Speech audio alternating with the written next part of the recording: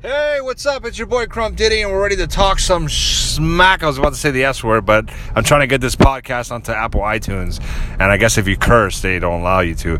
But hey, we're going to talk some smack. We're going to talk about Goldeneye, and today, the reason why Goldeneye is the subject of this podcast is because earlier today on Fakestagram, I made a post about Goldeneye. Reason being is because on my news feed earlier today, there was an article talking about Goldeneye, about why Goldeneye was a game changer. And I was reading some of the bullet points in the article, and I gotta say, it was a well-written article.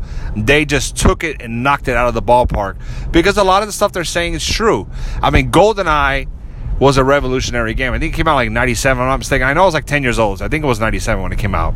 And let me tell you, that game really, I mean, it took first-person shooter games and it made them a household genre on video games. It made them popular. They were already sort of known in the PC world. That's why, Duke Nukem and Wolfenstein, on the PC world were already killing it back in the early 90s. And then eventually they made their ports over in the mid-90s to consoles. But, the problem is they were originally PC games. And then, so they come over to the consoles, stripped down from graphics and audio quality. So it doesn't really make them a home-based console game. They're just ports. Goldeneye was a port. It was not a port. It was an actual straight exclusive console game to the N64. And I think one of the things that made it popular was the fact that it was on the N64, because it allowed 4-player multiplayer, and N64 was known for that. It was the only console at the time that allowed for 4-player madness. And so basically, not to put everyone to sleep here, Goldeneye was awesome because, it had 4-player madness. The sound effects on the game were at the time were amazing. The guns really sounded real. They didn't sound like paper clips falling on the floor like Rainbow Six back in the day, And on top of that, the soundtrack was off the fucking chain. I mean, the soundtrack was badass. And so you had that plus a badass storyline because it followed the movie. Amazing physics for its time. I mean, I used to love putting remote mines on the feet of soldiers and then blowing them up and watch these soldiers fly like football field distances, and the sound effects when they would get shot or whatever was hilarious. It just was entertainment and was jam-packed full of badass gameplay. It was addicting, and it was awesome to go over to your friend's house with your controller. Because the rule of thumb is, man, if you're going to go to an N64 party, you got to bring your controller, man. You got to bring the controller and the memory card or the rumble pack. That was another thing, too. It came with a rumble pack. So when you're shooting off this AK-47, which I don't think it was called that in the game. It was called something else. The PP7, whatever the hell you want to call it. Then you felt that rumble pack, man. And nowadays, the controllers with the rumble features, no one gives a shit about them. But in the 90s, bro, if your controller was rumbling every time you shot off a gun, man, you just wanted to just bust nothing but video game nuts, dude. It was crazy. It was fucking crazy. And no one should be allowed to tell you differently. The game was very successful. It sold a lot of copies. I mean, God, who didn't have Goldeneye? If you had an N64 and you didn't have Goldeneye, you were a piece of shit. You were a piece of shit, and you deserve to be punched in the fucking nose, even though, mentally, of course. And, dude, it was just a badass game. And, back to my friend, I gotta say this too. My friend Kukling, it's a conspiracy going out there. I gotta say this. I gotta be the first to bring it. I know all my friends are a bunch of chicken shits and won't say it publicly. But my friend Kukling, Juan Velez, is a fucking cheater. He's a hacker, and I'll explain to you why. It has been known for 20 years. It's public knowledge. You can look this up. You can Google it like everyone says nowadays. Goldeneye had not just cheat codes that were unlockable through beating levels on 007 mode in certain time limits, but they had cheat codes that were button mashed cheat codes, like back in the day, like XY, BBA, those type of codes. You had to press certain buttons in a sequence.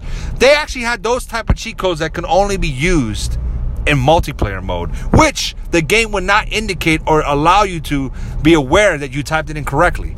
So the only way to know is to actually test out the cheat code. They would be button codes for invincibility, unlimited ammo, extra armor, extra health, And that was the thing this is why I put two and two together. Kukling would kick everybody's ass in Goldeneye. Okay, you name it, slappers, throwing knives only, while everybody else had automatic golden guns. No. Kukling will always come out victorious. And I know why. And it's because of these fucking cheat codes. I'm telling you, the next time I play Goldeneye with Kakling, I'm going to be paying attention to his hand movements. Kakling is not a stupid individual. Kakling is very fucking smart. And I'll bet you anything he has all of those motherfucking codes memorized. You know, right now, all I have in my brain is the theme song to Unsolved Mysteries playing in the background. Because I'm telling you, it all makes sense now after all these years. And GoldenEye is not the only game that had codes that eventually leaked out that were just button mashing codes that didn't require unlocking achievements to get these codes. You know, I'm pretty damn sure Mario Kart, which of course I unofficially took his title, but whatever, that's another episode. But Mario Kart has the same type of codes. If I wanted to bet money on it, if there was cheat codes for Mario Kart, Kakling was using those codes. But that's the thing about GoldenEye, is that it didn't age well graphically, but to this day, multiplayer-wise, it still holds up. It's still fun to play with your friends. I mean, not too long ago, we did a drinking game on my friend Eric's house, you know, Trunks, where every time you lost in a game or you died, you had to either shotgun a beer or take a shot. Now, you can imagine how stupid of an idea that was, but it's so fun. And I'm telling you, we were all probably drinking and kind of getting buzzed and not really noticing Kakling lurking in the backgrounds. We were all taking turns because there was a whole bunch of us, more than 4. And I bet you whoever was on Kakling's team, he was whispering, hey, I'm going to do you a favor. See up, see left, see right. LR. You'll thank me later. And I'm pretty sure whoever he told that to was probably Roger. Mind instantly blown. The person became Superman, inhuman. So I'm telling you, I know he's cheating, but the game, even though with Kakling cheating, you know, and being so good at the game, or at least being good at cheating, the game to this day still stands out. It is still fun multiplayer. And I think that's the thing that a lot of games today over the last 10 years, it's a little bit longer than that, but 10 years, I noticed that very few developers have the balls to do, and that's to make a very good game. They're just concerned about collecting the paycheck, getting the money from the people, and just worried about making up for the losses with DLC later. GoldenEye, there was no DLC. You want a DLC, you actually had to be good at the game. Unlock those last 2 levels. You know? And it's just a game that had very high replay value. And it's one of the most iconic FPS games ever fucking made. So with that, I say amen to Rare, the developers who made that game.